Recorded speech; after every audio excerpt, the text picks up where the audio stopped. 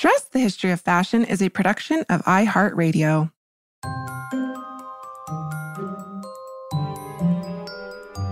Over 7 billion people in the world, we all have one thing in common. Every day, we all get dressed. Welcome to Dressed, the History of Fashion, a podcast that explores the who, what, when of why we wear. We are fashion historians and your hosts, April Callahan and Cassidy Zachary.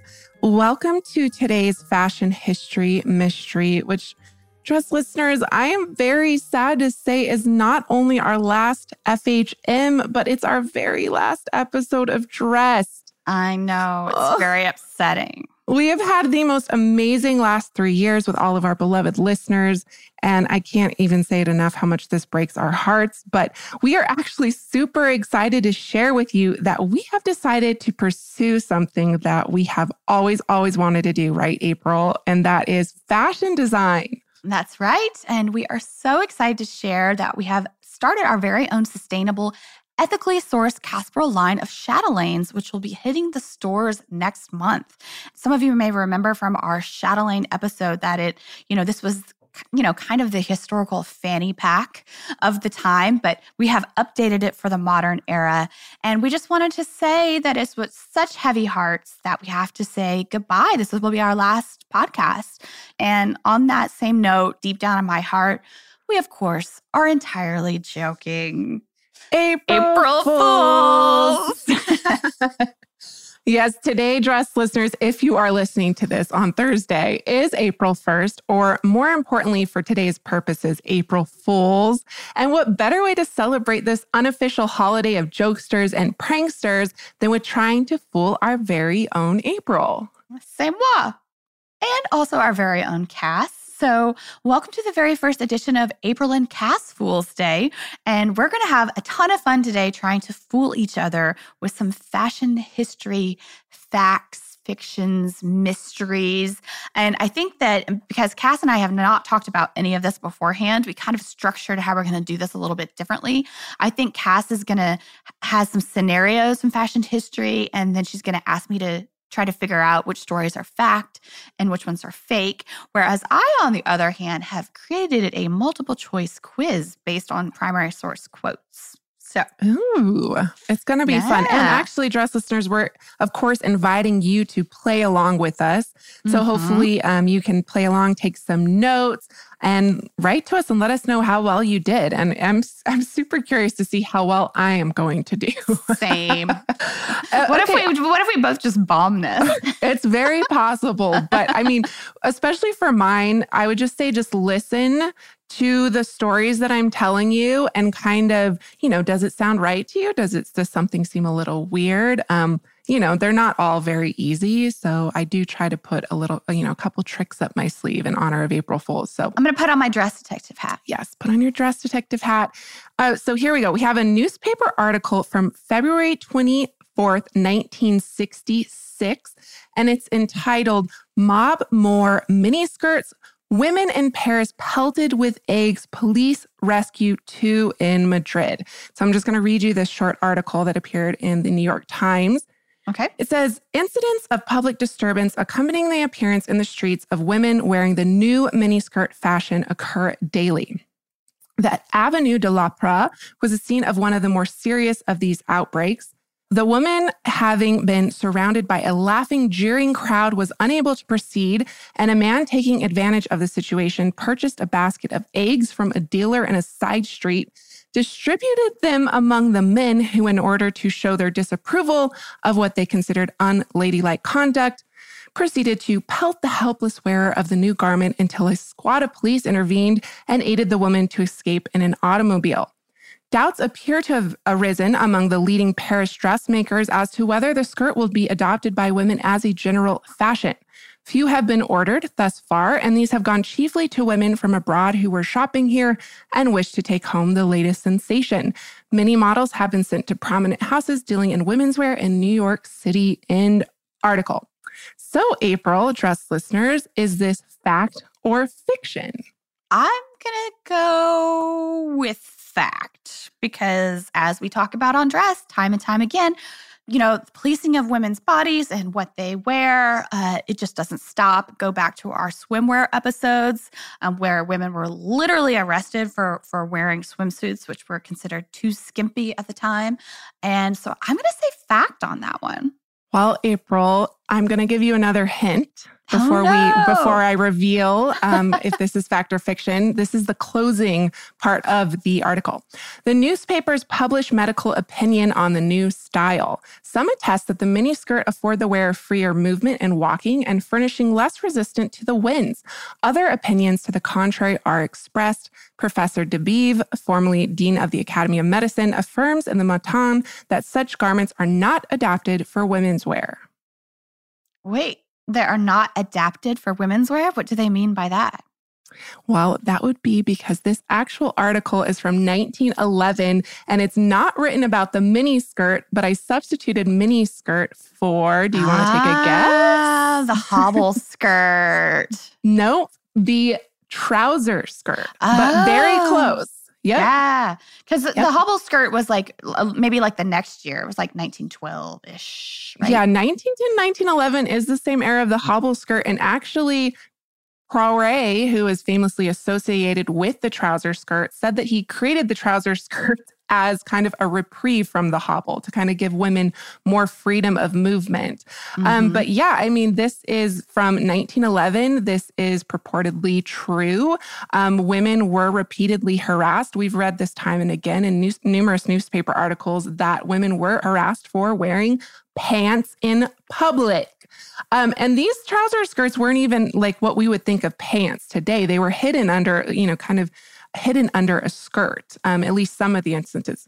Yeah, you could barely even tell that they were bifurcated at all. They were entirely covered for the most part. Yeah. And there were definitely some instances like Bischoff David, which is another couture house that also claims that they invented this garment alongside Poiret, Marguerite Lacroix. There's a bunch of couturiers who stake claim to it, more of the avant-garde couturiers. They did produce more like actual trousers, and Poiret did too, but his were really meant to worn inside the home. So, the brazenness of these women to wear them in the streets. But you made like a really good observation that the policing of women's bodies, there's tons of parallels to be made between the 1960s and the 1910s because people had plenty to say about women wearing miniskirts in the 1960s. Yeah.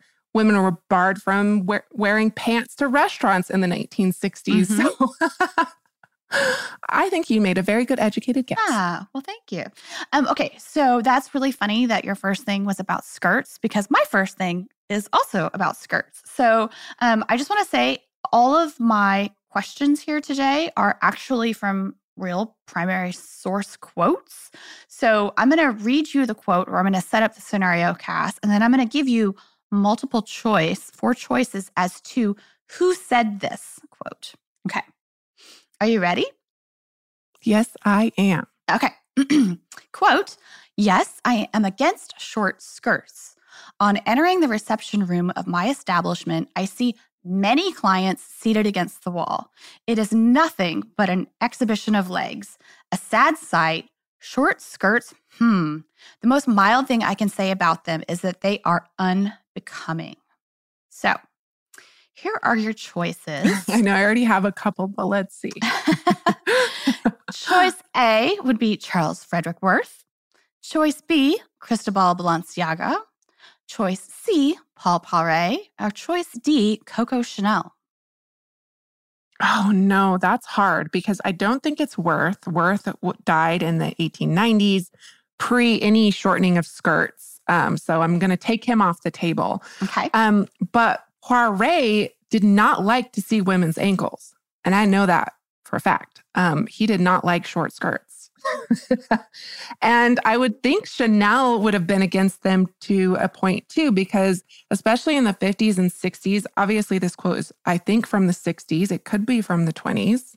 But if it's from the 60s, then you have Chanel didn't reopen her establishment. No, she reopened it in the 60s. Okay, it could be Chanel. I don't know. I do not associate Chanel with mini skirts. And she had very particular opinions on of what women wore.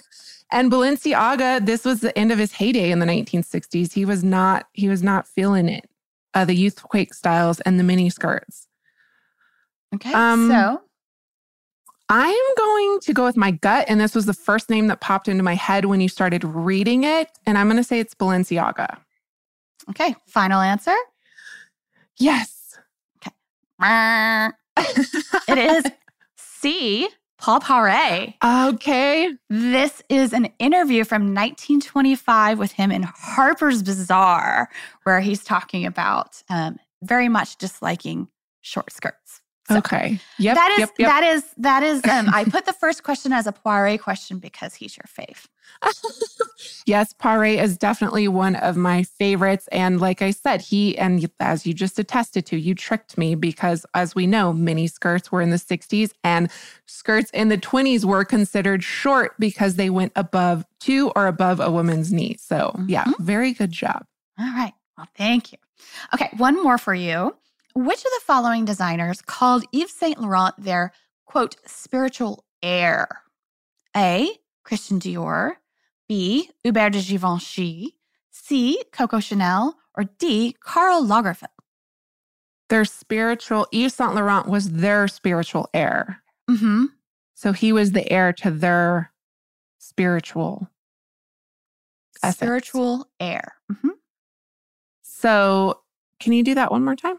Sure. Which of the following designers called Yves Saint Laurent their, quote, spiritual heir? A, Christian Dior, B, Hubert de Givenchy, C, Coco Chanel, or D, Karl Lagerfeld?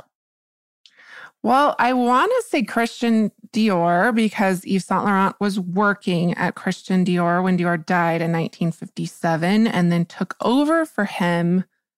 No, but I don't know. I don't know how much Dior actually talked about Yves Saint Laurent.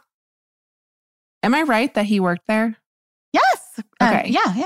Before he took over the house, his very short-lived run of Dior. Mm-hmm. And then Givenchy was also a contemporary. Karl Lagerfeld was a contemporary of Yves Saint Laurent. So I don't think it's Karl Lagerfeld. I don't think Lagerfeld gives much credit to many designers. And so that leaves who? Coco Chanel, Givenchy, Dior. So not Dior. So it's either Givenchy or Coco Chanel. Givenchy designed well into the decades. I guess Coco Chanel. I have no idea. It was Christian Dior. Dang it. Go with your instincts, I guess. See, that was like the obvious answer. So I was just really trying to trick you there. Because Yeah. Because I wanted you to overthink that one. And I did. So I'm going to stop overthinking it. I said Poiret first on the other one, and I said Dior first on this too. And then I completely talked myself out of it. So, okay. All right. Let's get on from this embarrassment. We've actually done poorly, you and I. Well, I think part of this is because we know each other so well. Yeah. So it's like easy to trick each other. And we're also making educated guesses. So it's not like they're completely off base. And hopefully our listeners are still learning something despite us not being able to answer correctly. We're doing a really good job.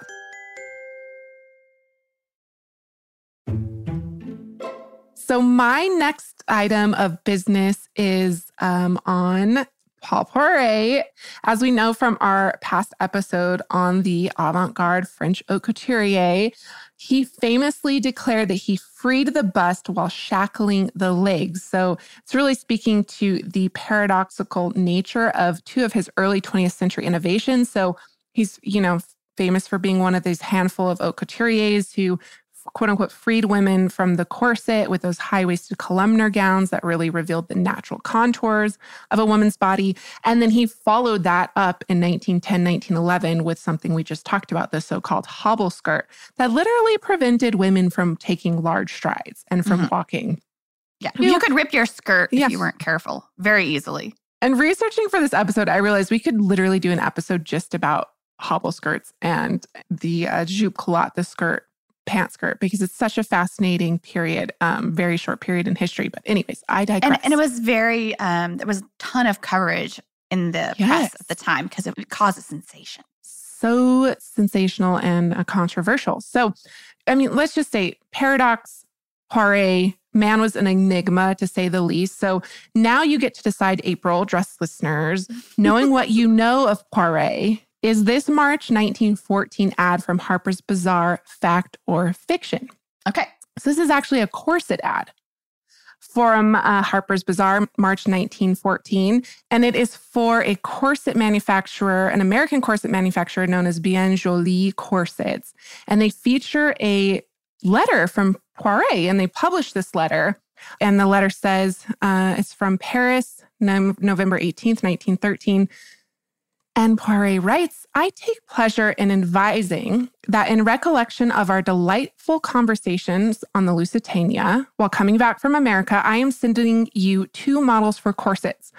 Also 2 models for soutien-gorge or bust supporters, which I have specially designed for you and which correspond to the latest cry in fashions just now. I am quite sure that corsets and brassieres worked out in this marvelous tissue, which is known as Grecian tricot, of which you have the exclusive sale and distribution, will meet with very unusual favor. For my part, I will have them worn by my mannequins, and I am convinced that they will at once be adopted by all my patrons. I feel sure that they will meet with the same success among Americans. I am delighted to have had the opportunity to be of some service to you, and I beg you to accept my friendliest remembrances and my kindest regards, signed Paul Poiret. And they go on to quote Poiret. They say, only when there is a logical unity between gown and corset will the ensemble be one of beauty and expression. They say this is the dominating principle of Monsieur Paul Poiret, acknowledged to be the greatest French designer and the most advanced exponent of women's fashions. Monsieur Poiret, who only makes a corset to express the individuality of a costume, sees in Bien Jolie Corsets a corset true to the individual type. So tell me, April, is this ad fact or fiction? Well, before we get to that, I would just like to say that I would like to use the name Grecian tricot as my code name from now on. Exactly. It's kind of amazing. I'm going to go with it being fact because even though despite that Poiret is well known for kind of being one of those earlier designers to make, I like to call it corset optional designs. I've seen ads for Lucille, who was kind of selling corsets around the same time. And she was also on that same bandwagon and claimed to have abolished the corset. I also know that in the teens, Poiret was doing a lot of licensing.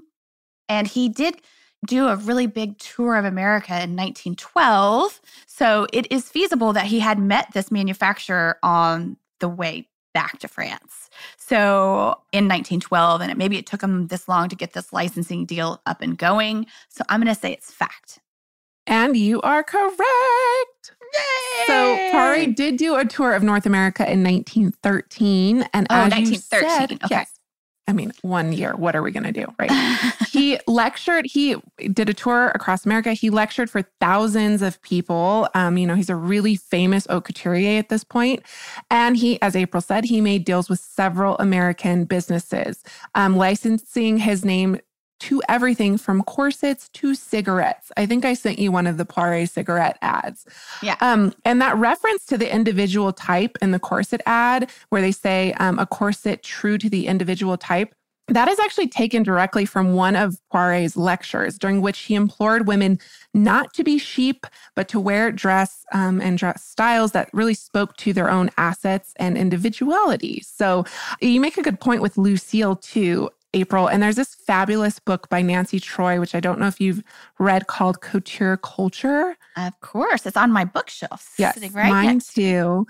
And it's such a fantastic book and insight into the business practices of Parisian haute couturiers during this time and the way in which they really negotiated their proclamations of artistry and individuality and originality with the realities of commerce in early 20th century. Because despite Poiret saying, I'm an artist, not a dressmaker, he was in the business of making money. They all were. And so they really they put up this front of selling one-of-a-kind creations, but really where they made so much of their money was selling copies of their designs to Americans. So licensing just one design, they would buy one makeup, one model, And then that gave them the license to reproduce it in America. And then obviously he's not going to tell people he's doing all these ready-to-wear things or he's, making money in all these ways because that would conflict with his image. But guess what? He was totally doing it and he was not alone. So good job. The myth of exclusivity. Exactly. Okay.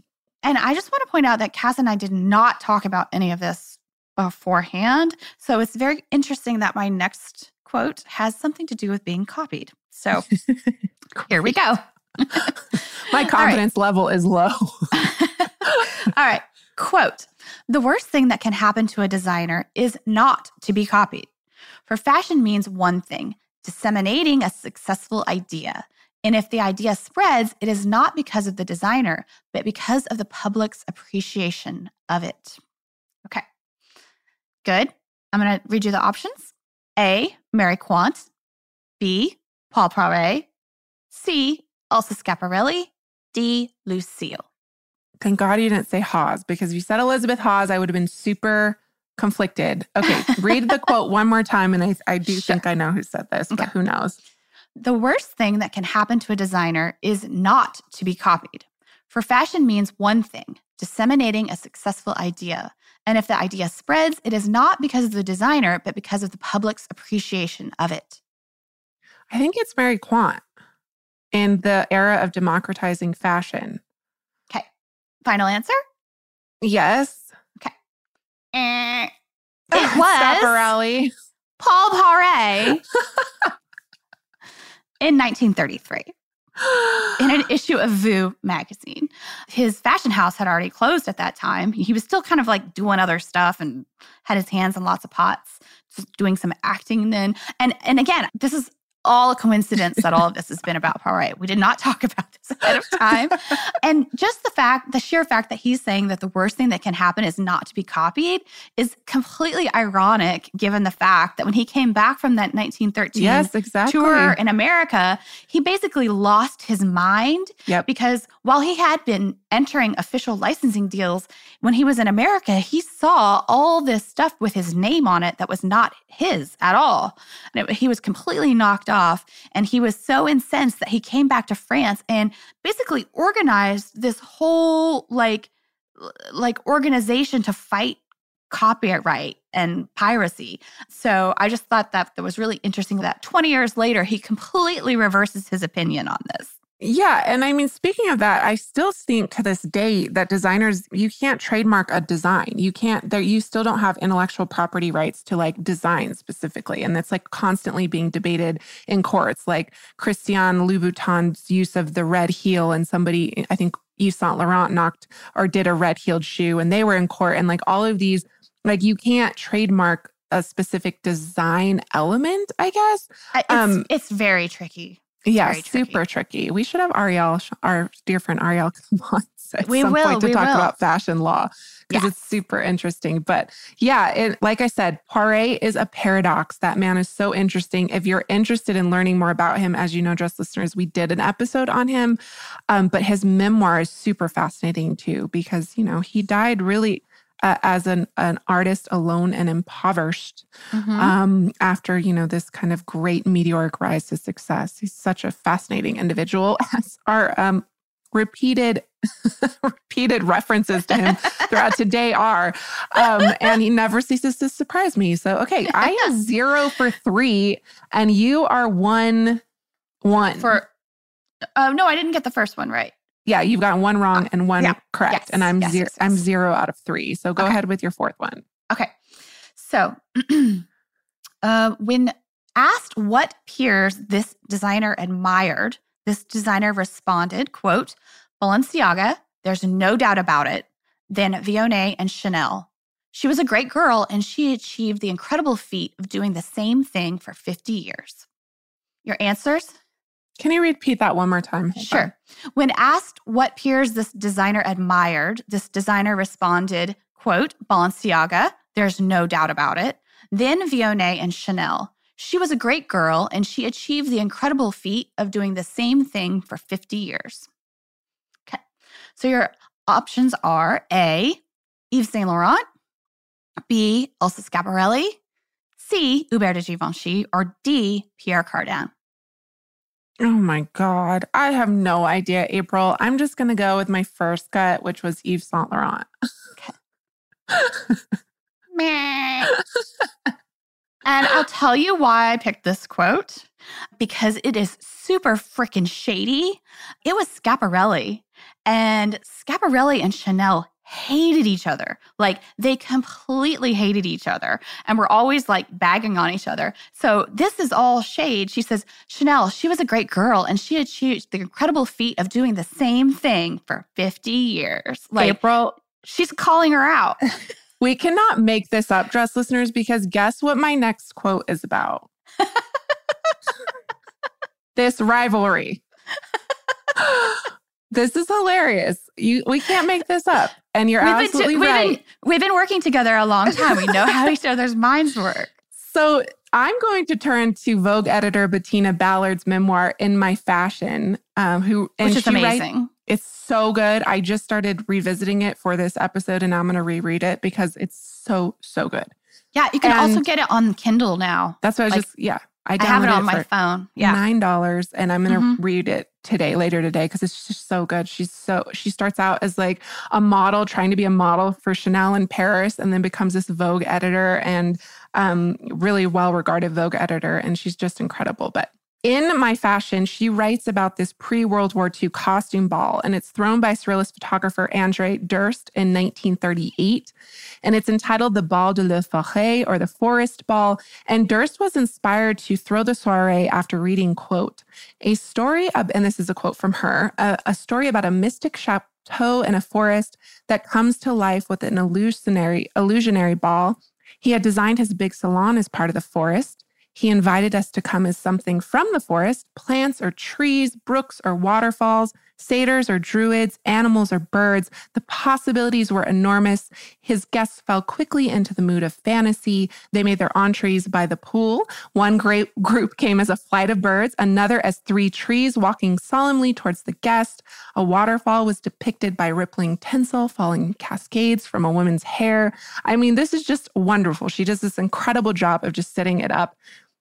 The big salon had been turned into a ballroom through the glass wall of which we could see the magnificently lit forest, the only light in the room coming from flaming candles on tree-like stands and the flames of the fire against the forest. So like I said, she does this wonderful, wonderful job of painting and bringing this world into light and life. And what makes this excerpt from her memoir all the more interesting is that she gives credence to this legendary rivalry that April was just talking about between Schiaparelli and Chanel, and that really came to a head at this party. So Chanel, she writes, arrived at the party wearing, quote, a diaphanous green gown that moved like fern fronds moving in a breeze when she moved. It was cocoa blending into nature, but still cocoa. And of Schiaparelli, who lives up to her surrealist reputation, Ballard writes, she arrived in a rough brown cloth that looked like tree bark, with branches extending from her arms and the crown of her head, several cloth and feather birds perched on her shoulders, whimsical, humorous, always make it look easy, Scap. And Bettina goes on that Schiaparelli arrived shortly after Chanel, and after getting the louder applause, Bettina says she saw Coco's smile fade, end quote. And apparently, Chanel had even made Schiaparelli a costume to wear for this evening. And what Schiaparelli showed up in was not it. So she was not happy at all. And Bettina writes about how later on in the evening, the women were both dancing on the dance floor. And Scap was, dancing surrounded by many a drunken admirer, her tree branches swaying to much delight when Chanel, quote, danced towards Scap, her billowing green skirt making the forest floor for Scap's brown tree. The two women danced together, and then, quote, Coco danced forward, her hips and arms swaying, and Scap, laughing, kept dancing back until Coco finally caught her and pulled her into her arms the way a man would have, their faces inches away from each other, both women grinning, laughing, dancing, Coco leading, danced Scap back, back, back, until she was against one of Durst's floor-standing candelabrias. Coco released her and stepped away. Then her halter, and for a moment, Scap stood there, not realizing what had happened. Then her halter of branches, her costume of tree bark caught fire. An azure shimmer appeared over her shoulders, rising up from her back. And Bettina writes, I'm dreaming. I thought this is a nightmare, before she and other partygoers proceeded to throw water on Scap, dousing the flames. So I ask you, April, knowing what you know of this legendary rivalry, is this story fact or fiction? See, okay, I vaguely remember about this party. I don't remember the whole flame situation. And it seems like that would be something, pun intended here, that would be burned into my brain. Seared, have you? So, yeah. So I think I'm going to go with the party definitely happened, but, and maybe they got into it a little bit, but she didn't set her on fire. Well, you are correct about the party. You are not correct about her setting her on fire. How did I completely just not soak that into my brain? That's wretched. But I was also super tricky because this excerpt I just read actually combines two different experts from two different accounts. And one is the first description of all the guests arriving. It's beautiful, is from Bettina Ballard's book, memoir. And she does write about this incident, but all she says is this, and I'm going to read it. She writes, there was a near disaster when Chanel, costumed as herself, dared Schiaparelli as a surrealist tree to dance with her, and with purposeful innocence steered her into the candles where Schiaparelli took fire. The fire was put out, and so was Schiaparelli, by delighted guests squirting her with soda water. This incident added enormously to the anecdotes about the party that provided Paris with conversations for many days. So that's all she wrote about it, which is kind of astounding. She speaks quite highly about both women in this book, and she gives so many incredible, you have to read the book, Dress listeners. But this excerpt that I read that kind of made this dramatic storytelling is actually from a fictionalized book. And the book is called, let's see if I can find it. It's called The Last Collection, a novel of Elsa Schiaparelli and Coco Chanel by Jean Mackin. This author really did her research, and it's a really fun fictional account of this rivalry between these two friends and these two women. And I think it surrounds a young woman who comes to Paris and befriends both of them. And so kind of goes back and forth. But it's a super fun fictional historical fiction book based in the world of Parisian haute couture in the pre-World War II era. So I highly suggest checking it out. Fun. Cass, as you know, we are going to be expanding our fashion history travel offerings this year. So you better bet that I'm going to be brushing up on my language skills with Rosetta Stone. With more than 25 languages offered, including Spanish, French, Italian, German, Korean, Chinese, Japanese, Dutch, Arabic, Polish, and so many more, that world out there is practically at the tip of your tongue. And that's right, Dress listeners. For more than 30 years, Rosetta Stone has been the expert in language learning. There are no English translations, so you really learn to speak, listen, and think in that language, which is incredible. You learn by immersion, and their programs are available to use on your desktop or as an app. And let's not forget that there is an amazing built-in true accent feature that gives you feedback on your pronunciation, so you learn the proper accent from the very start. For a limited time, Dress listeners, you can get Rosetta Stone's lifetime membership for 50% off by visiting rosettastone.com/today. That's 50% off unlimited access to 25 language courses for the rest of your life.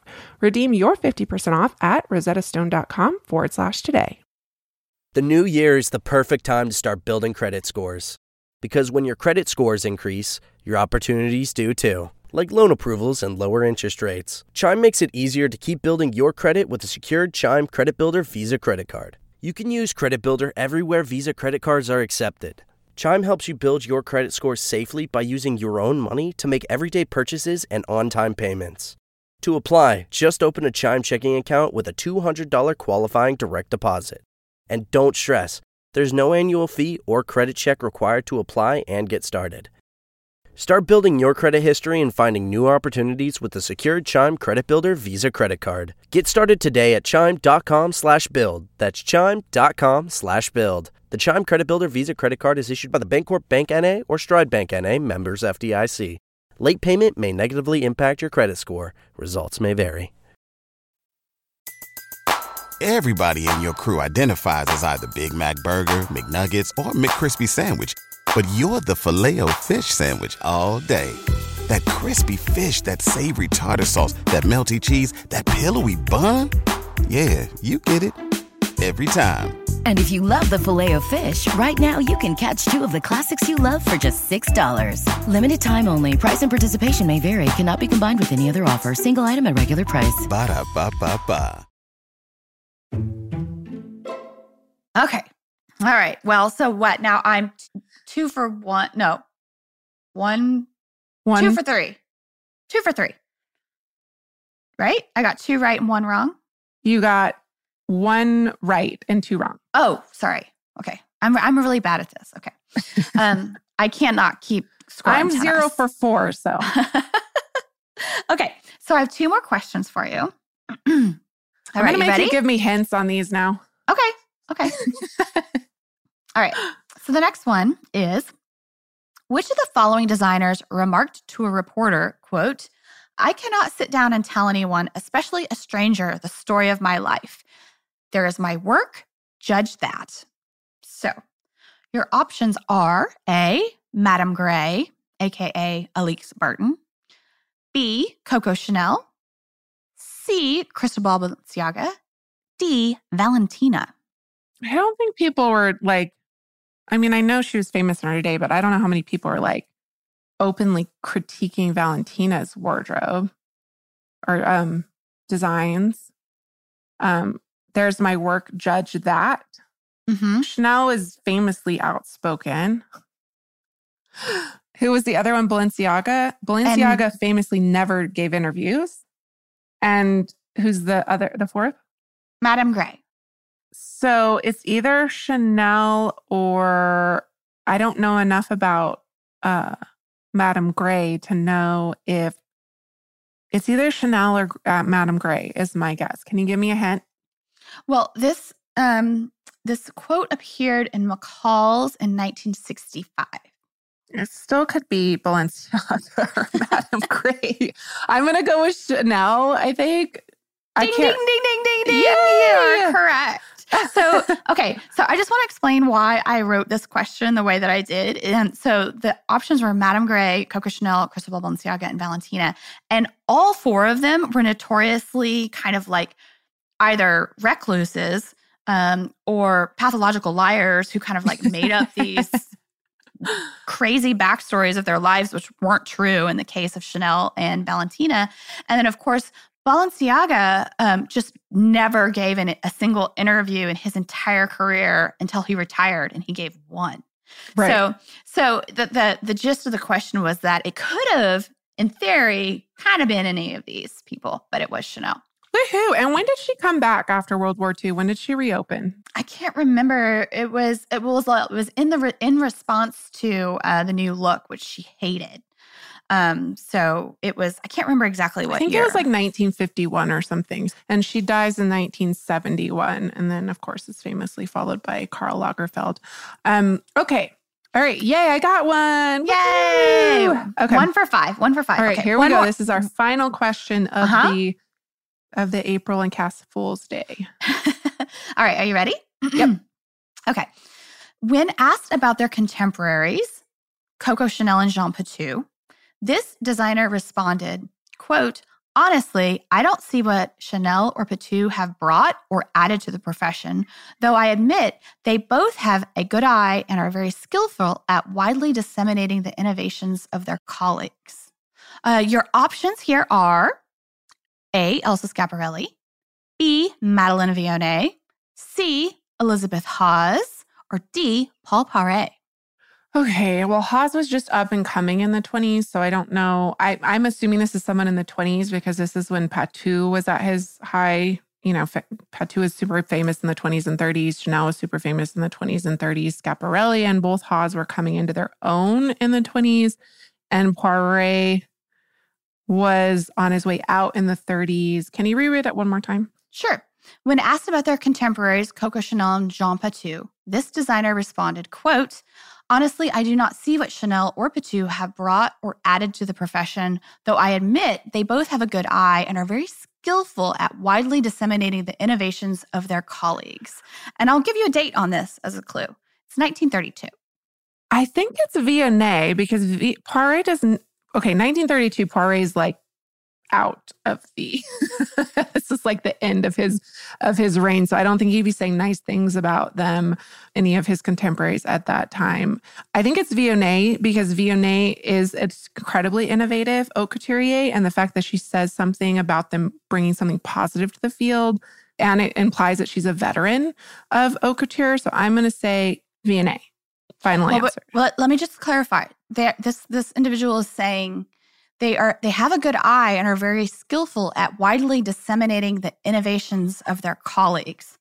So this person is talking trash. Oh, so it's Schiaparelli or Poiret is what you're telling me. It's not Vionnet. Okay. Okay, 1932, Schiaparelli. Okay, when did Schiaparelli come into Schiaparelli's famous sweaters in the 20s? She started designing in the mid-20s. I think it's like 1925, 1926. Yeah. It's either Schiaparelli or Poiret. So the question is, what was Poiret saying? Chanel or Patou? I guess it's Poiret. Ding, ding, ding, ding, ding. Woohoo! You are correct.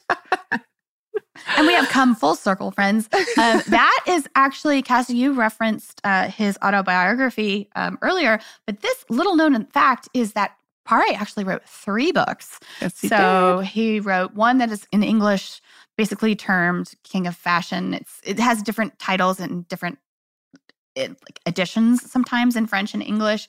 And then his 1932 book is called Revenue. And then he wrote another one called Art et Finance, which is incredibly rare and hard to find, but I happen to have a copy on my bookshelf. I have yet to read it all the way through. So one day we'll end up donated to a collection here or there. But you are correct. It was Paul Poiret. Well, okay, so we both averaged the same. You got 1 out of 3 and I got 2 out of 6. And Dress listeners, that was really fun. You're going to have to let us know if you liked playing along and if you think we should do these again in the future to test all of our fashion history knowledge, because apparently, there is still a lot to learn. And this was really fun. I had a blast. What about you, April? It was super fun. And I also just want to say that all of these primary source quotes, I didn't necessarily find them. I was going to ask you if you used this book. Yep. So, yes, many years ago, the publicist for Rizzoli sent me a copy of Pamela Gobain's book called Couture Confessions. And it's just all these quotes from all these different designers, including Alexander McQueen or Lee McQueen for Alexander McQueen, and Gabrielle Chanel and Dior and Madame Grey and Pierre Balmain and, several others. And it's not just from their memoirs. It's from all these like kind of rare and hard to find articles. And it's really fascinating. And I loved it so much. And I was trying to figure out how we could make this into an episode. But it just being quotes, it seemed it's really fun to read and maybe more difficult to create it like a narrative arc and make it into an episode. I'm like, one day, I'm going to figure out a way to incorporate all of this amazing research that Pamela did into an episode of Dress. So today is the day. Go out and get it. I promise you guys, this is like hot goss. It's super fun and interesting. And especially if you're a fashion historian and like an academic, there's, read all the footnotes and find out where she found all these really rare, hard to find interviews with these designers. So love it a lot. It's called Couture Confessions. Yes, we'll put notes to all of the books we referenced today in our show notes so that you can check them out. We did not talk about this at all. So it's really interesting that that's where our brains both went. And this was super fun. And that really does it for us, Dress listeners. So we hope you forgive us for our opening April Fool's joke. We hope you had fun playing with us. And we also want to let you know that right now we are very cautiously optimistic about, a post-COVID future and have tentatively, and we say very tentatively, rescheduled our dress trip to Paris. So if you'd like more details, please check out likemindstravel.com, or you can reach out to Laura directly at Laura Hart, and that's HART at likemindstravel.com. Yes. Where we will explore all things fashion history in Paris. So you can join along. Also, if you have a moment, please take the time to rate and review us on iTunes. And we also love hearing from you all. So please write to us with your own fashion history mystery requests or questions. You can email us at dressed@iheartmedia.com. And you can also follow along on our Instagram at dressed_podcast, where you can also send us DMs if you have a fashion history mystery request. And at dressed_podcast is also our Twitter handle. And you can follow us on Facebook at Dressed Podcast without the underscore. And last but not least, thank you to our producers, Casey Pegram, Holly Fry, everyone else at iHeartRadio and media that makes this show possible each week. And we will catch you on Tuesday.